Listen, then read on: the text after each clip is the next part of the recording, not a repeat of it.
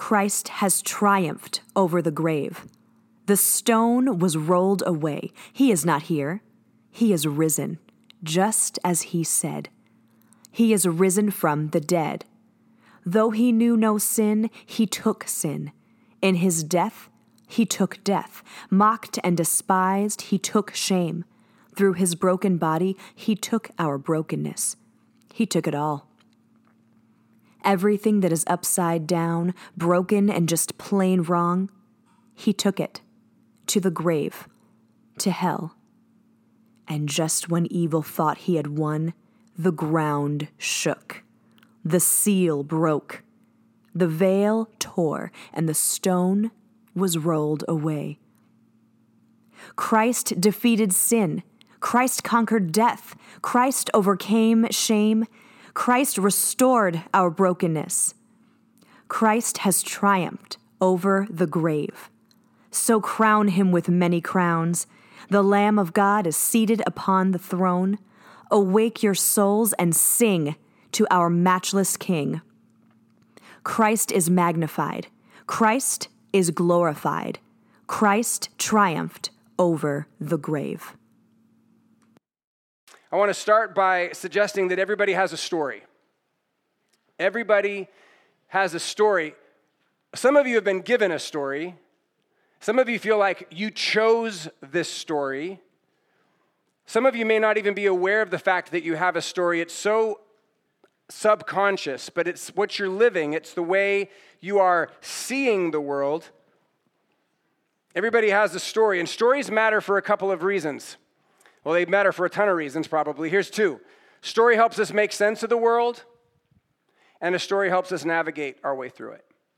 In other words, how to see the world and how to navigate through the world is determined by the story that we're living, by the story we choose to believe. Unfortunately, our culture is suffering from some very popular but untrue and very unhelpful stories. And you'll recognize these. To a degree, we probably, all of us have bought into two or three of these. There's the success story. That's the he who dies with the most toys wins approach. Get into this college, the best college, any means possible. Right. Succeed at all costs, or at least appear to succeed. That's a success story. There's the nation story. There's us and there's them. We're good and they're not as good. We're full. Nationalism is this dominant story being shared across the world as human movement is at this massive peak. It's the nation story. There's the sensuality story in which everything is sexualized. Value is connected to beauty as you describe it, as you define it. This is an age-old story, but it's being embraced by children at a younger and younger age, the sensuality story. There's the humanist story, which many of us have been educated in. The humanist story says we need more education. We need to discover more scientific discoveries. Peace and happiness are possible. We have it within ourselves. We just need to come together and embrace our collective human goodness, and we can solve all the problems. Then there's the there is no story, which is where you arrive when the humanist story runs out of gas, which it does, right? Where there's nothing. Nothing's really meaningful. In philosophy, it's called nihilism. It's all pointless anyway. Just do whatever you want because it doesn't matter. Nothing matters. There's the fragmented story, which is where life is seen as a collection of unrelated parts. But because they are unrelated, there's no integration, there's no cohesion, there's no connection, there's no core truth, there's no governing principle. And so one of the ways this plays out is your professional life is totally separated from your personal life, and that's seen as normal, right? And so what do? You're one person there, and you're a totally different person here? How does that work? How is that in any way whole or healthy? It's the fragmented story. And then there's the damaged story where wounds become our identity. We are tempted to see ourselves as victims. This story is about relational wounds. It's about sexual dysfunction. It's about physical ailments. It's about our professional problems. We complain a lot. Nothing is fair. It's the damaged story. And there's some truth to the damaged story, of course, because many of us have actually been disappointed, and we've actually been betrayed, or we've been hurt. In fact, there's truth to all of these stories. All of these stories touches just a little bit on a kernel of truth and then kind of runs and twists with it. And that's why they've hung around for so long, and that's why we embrace many of them to some degree. Everybody has a story. Whether we realize it or not, we are living a story. What do I mean by that? We have a lens through which we see the world and a map with which we try to navigate it, try to figure it out. The problem is that most of the dominant stories are ultimately false, and therefore they are unhelpful. They're unhelpful. They don't pack the punch. They don't stand up to the disappointment or the reality of life. I want to talk to you for a few minutes this morning about embracing a better story, Today is Easter Sunday. It's the single most important day in the Christian faith because today is the day that we celebrate the resurrection of Jesus Christ.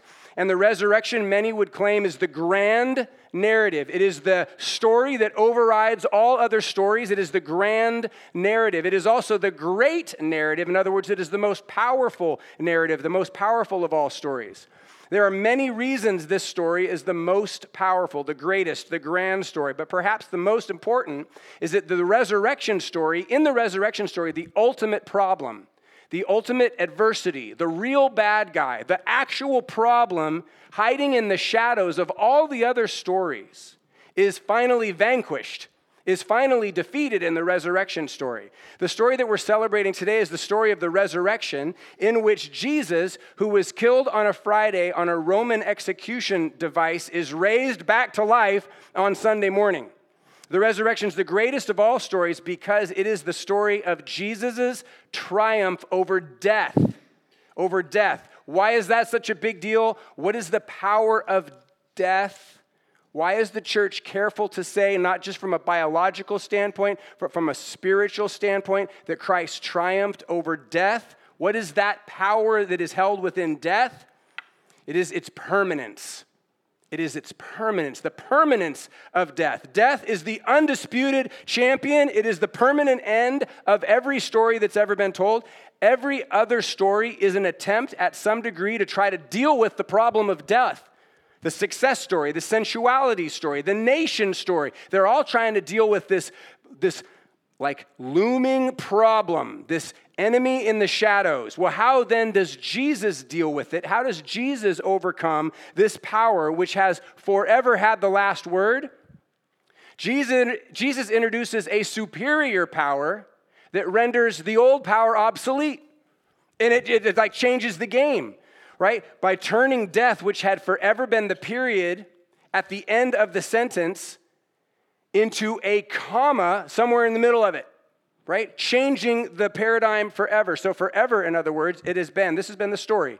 Birth, life, death, period. End of sentence. But then with the resurrection, the whole paradigm gets changed. And now the story is birth, life, death, comma, resurrection. Literally changes the game. If you take away death's power, if you take away the permanence of death, then you turn ultimate defeat into a momentary setback. You turn the end of life into an afternoon nap.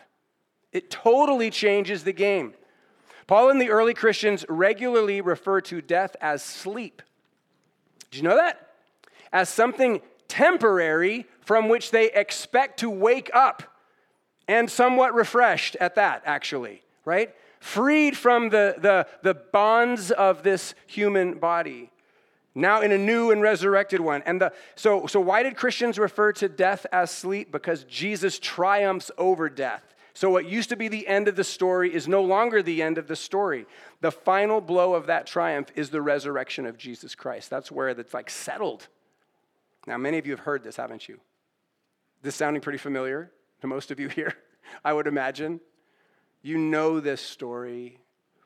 At least in concept, you know this story. Most in our culture have heard, at least to some level, this story. Many of you expected me to say this today. And that's okay. That's good. It's good and right that we should be retelling this story and re-celebrating this story together this morning. But I do want to push it further. You know I want to push it further this morning. Make a couple of observations, I think, this morning in the form of questions. And the reason I want to do this is because for all our familiarity with the story of the resurrection, like the challenge to me is that it remains very limited in its effect on the way we live. It remains pretty limited in regard to how fully we embrace our lives, our stories, as part of this bigger story of the resurrection. In other words, many of us are not seeing the world through the lens of the resurrection. And many of us are not using the story of the resurrection as our basic fundamental map with which to navigate life. Why is that? Point out 2 reasons in the form of questions. Here's the first. I'm just wondering, has Jesus' triumph over death become for you a reality which makes a difference or comes into play at the point of death or before? Few of us even think about death. Fewer of us expect it to happen anytime soon. And if the story of the resurrection has been effectively shelved in the garage, like that freeze-dried food that you bought like in 1999, just in case the Y2K people were right, you haven't touched it in 20 years, it's effectively irrelevant to your life. If the story of the resurrection has been effectively shelved for some future unknown date, at which point maybe you'll actually need it because you'll be dying, then it doesn't make a difference in your day-to-day, does it? The power of the biblical claim that Jesus triumphs over death is not limited to the experience of death. It includes everything leading up to and including death, right? Resurrection matters now because it applies to every part of our life. Oh, and death also. For years, we've had an REI credit card. And so every March, you earn credits as you spend money, because it's the American way. And every March, we get a letter from REI telling us how much money we get to spend at REI, and it's really been a fun thing. It's the only good store. It's the only store worth shopping in my opinion. Keep me out of stores, but I love REI, so it's super fun. So we get this dividend, and this has been our pattern. There's 5 of us in our family, so we'll take the dividend, we'll split it 5 ways, and then we go have fun at REI, and we get some things that are cool. And when the kids were really, really little, when we started doing this, we would say, here's the money that you have, and they would say, can I buy this? And we would say, yes, you can, because the amount of money you have to spend is more than what this costs. And then they'd come up again, well, can I buy this? And we'd say, yes, you can, because the amount of money that you have to spend is more than what that costs. That didn't last long. Now they're older and they can do math, and so now they just ask one question, right? What's the max? That's what they ask. How much do I have, right? Because they know, given the maximum, they know what else is covered by that amount. The resurrection fails to impact our life if we live as though it only impacts part of it. It makes even less impact on our life if that part of our life which the resurrection impacts is the very end, and we're not even there yet. The resurrection fails to guide us through this life's smaller, everyday decisions if we've somehow relegated the power of the resurrection to this big, what happens when I die question. In other words, many people are willing to trust the story of the resurrection with their death, but they're not willing to trust the story of the resurrection with their life. In your notes, I've got a quote from the Apostle Paul in a letter that he writes to the church in Ephesus. This is what he says. He's talking about the, quote, incomparably great power for us who believe. The incomparably great power available for us who believe. And he says that this power that we have access to is the same power God exerted when he raised Christ from the dead. It's the same power, Paul is saying. The power of the resurrection is the same power you and I have access to because of Christ here and now. So, Jesus' triumph matters now and at the hour of our death, but it's the now part that we have a lot of room to grow in. It's the now part that could really make a difference in the way our stories are being lived out. It's the now part that we need to embrace. We need to embrace the resurrection story right here and right now. Jesus triumphed over death. If that's true, he can handle my problems, because they're all smaller than death right now. If Jesus triumphed over death, he can handle the stuff that's going on at home. He can handle the stuff that's going on at work. He can handle the stuff that's going on at school. He can handle that. If the resurrection narrative gives me hope as I face my death, well, resurrection should give me hope as I face the challenges of my life. Like, let's not limit it. This is the same power, Paul says, available to us. So the power of the resurrection, this resurrection story, this should fundamentally shift my day-to-day relationships. It should address the way that I handle this challenge of just ongoing crazy busyness, constant worry, feelings of unworthiness. If Jesus overcomes death, then he can overcome my past mistakes. I don't have to be defined by those mistakes anymore. That's the old narrative. There is a new power which has rendered that old narrative obsolete. It's been replaced, that old narrative, by a truer, more helpful, and more powerful story. What's the story? It's the story of the resurrection. That's what I need to embrace. If Jesus can overcome death, then he can overcome pain and he can overcome suffering. Even the suffering that I've experienced and you've experienced, even if it's significant, like the loss of a loved one or devastating abuse or betrayal. I'm not saying that these things are erased or taken away. I'm saying Jesus can triumph over those things because his power is greater than the power therein. The power that has held us down, the power that has robbed our confidence. He's greater than that power. He's greater than the power that has made us afraid. Jesus defeated death. That's the max. What's the max? Death. He defeated it. Like, that's covered, and anything less than that. That means you can trust him with death and anything less than that. You can trust him with your pain. You can trust him with your past and your present, not just your someday way ahead future, but every detail of your life here and now. It's powerful. So we're talking about, backing up, big picture again, we're talking about the resurrection of Jesus as the grand narrative, as the big story. And I'm wondering if the story of the resurrection could make a more thorough impact on our here and now if we embraced it as a story for our life, not just for our death. That's what I'm wondering. That's the first question. Here's the second question. I'll ask this a few ways. Second question, ready? Has Jesus' triumph over death failed to deeply impact our lives because we see his victory as just another one of a myriad of other victories? Because we failed to notice the ways in which Jesus' victory is different from the victories that our culture recognizes and celebrates all the time. In other words, have we missed the power of his triumph because we've missed or we've ignored his method? Is the power limited because we've missed or ignored the method of his victory? For instance, could it be that we have not been shaped by Jesus' victory because we love the idea of winning, but we avoid suffering at all cost, but Jesus' victory came through suffering? That's what I'm saying. Another example. Could it be that our idea of success has been shaped by all these inferior stories, and so now we're convinced that happiness is the goal, and comfort is a right, and the most important thing in the world is what I want. And so our idea of winning has nothing to do with sacrifice, and yet Jesus wins by sacrificing everything for those he loves.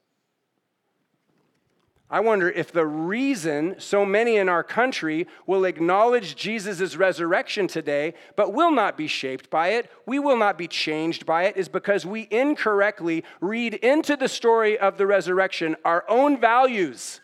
And we say, oh, that's just a spiritual version of the way I like to win.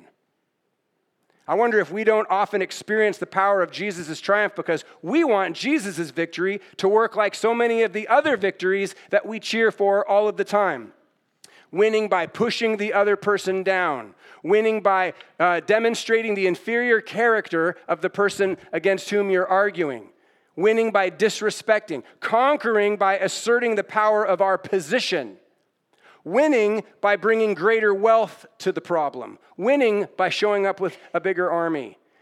Question, have we misunderstood the method of Jesus' triumph, and in missing the method, have we missed a critical component of his power? The radical claim of the early followers of Jesus is that Jesus triumphed over death. The even more radical claim of Jesus' early followers is that he triumphed over death by submitting to it, by succumbing to it, by enduring it. That he emptied death of its power by taking death's best shot, by dying, and by dying on a cross at that. In other words, what Jesus did was radical. The way he did it was even more radical. Doesn't that seem radical to us? You're winning by dying? That looks like losing to me. That always looks like losing. When I see somebody dying, I'm like, it doesn't look like they're winning right now. Right? It would have sounded even more radical to those hearing this claim in first century territories under Roman control. I wonder if we've stripped the resurrection from its practical power by separating the glorious victory of Sunday morning from the crucifixion of Friday night and the apparent failure of the crucifixion. In other words, I wonder if we're trying to win the wrong way. I wonder if we're trying to win the wrong way, and that's why the resurrection story, it's not connecting somehow on a practical level. I wonder if we're missing the brilliant power of Jesus' victory because the tools we're trying to use to win are the very tools Jesus proved to be impotent in the end. He's like, no, let me show you. That's not the way winning actually happens. All right, let me wrap this up by telling you about this great word in the Bible called triumph. It's the word triumph. At the time of Jesus, the world's superpower was Rome. The Roman Empire, one of the biggest, most expansive empires in the history of the world. At one time, in fact, 1 out of every 4 human beings on the planet lived in an area that was controlled by Rome. And one of the doctrines of the Roman Empire was called the Pax Romana, the peace of Rome. And the idea was this, like the propaganda was this: if you're under Roman control, there will be peace. But the fuller story, like the underbelly to that, was that, because anyone who speaks up against Rome gets whacked, right? Gets destroyed right away. So we keep the peace in Rome by doing away with anybody who will be foolish enough to stand up to Rome. People knew how this worked. They'd seen it with their own eyes. If they hadn't, they've heard about it. And the experience that I'm talking about was called a triumph.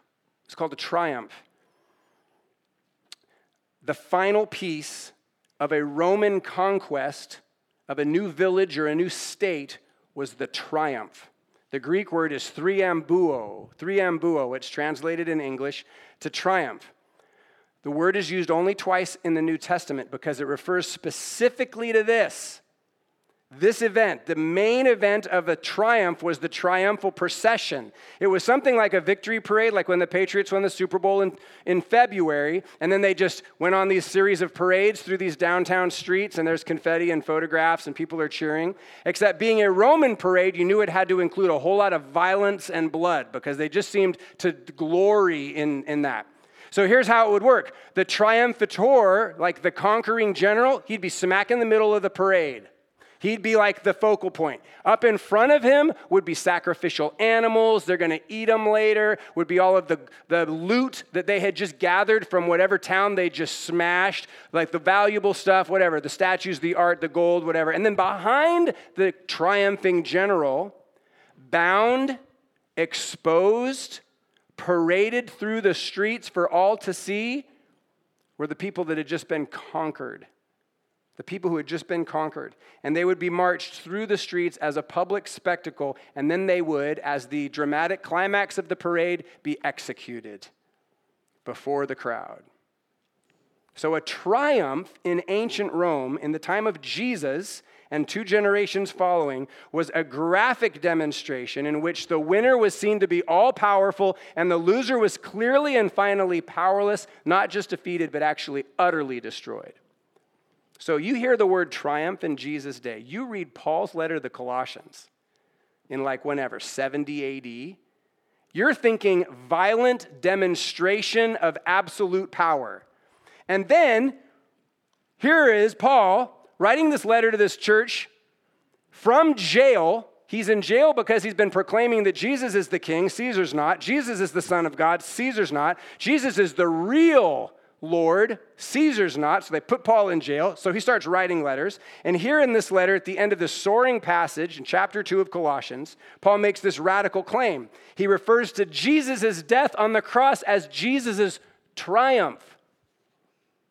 As his triumph. Think that whole Roman scene, this graphic demonstration in which the winner, who according to Paul is Jesus, is seen as the most powerful, and the loser, who according to Paul is the powers of evil, would be clearly and finally rendered powerless and not just defeated, but utterly destroyed.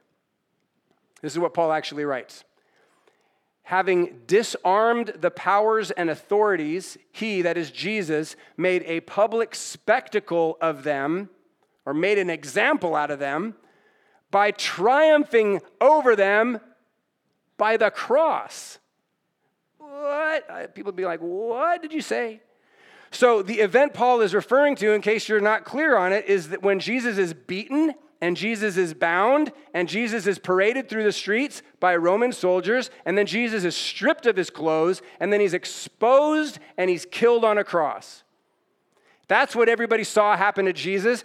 It looked a lot like a Roman triumph. It looked like the end of the road for Jesus, the total devastation of Jesus and his message. And Paul says that what's actually happening there is Jesus is winning.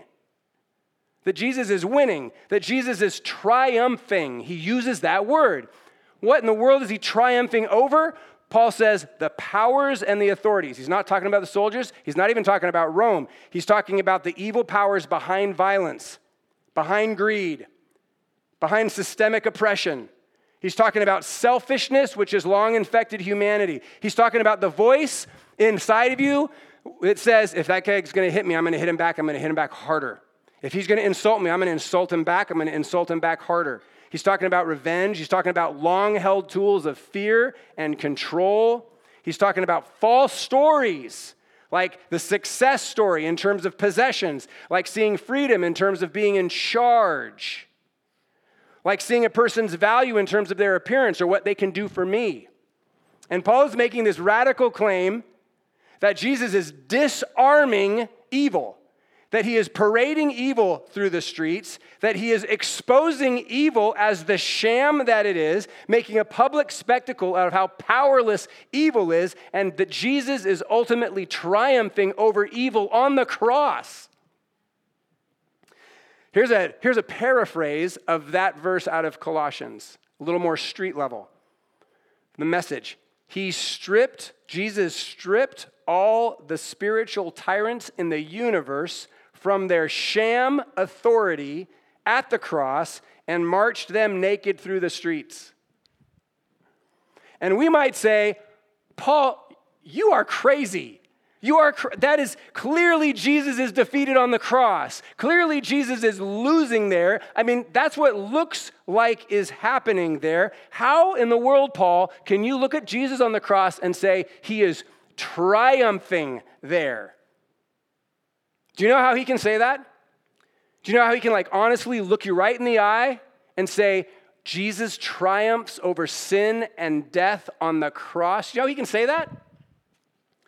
The resurrection. That's how he can say that, because he's embraced the story of the resurrection. And that changes the whole story, right? That reveals the actual truth of what is happening.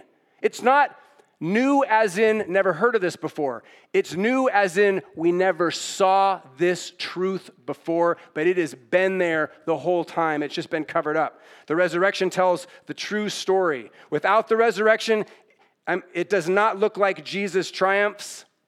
It looks like he is defeated.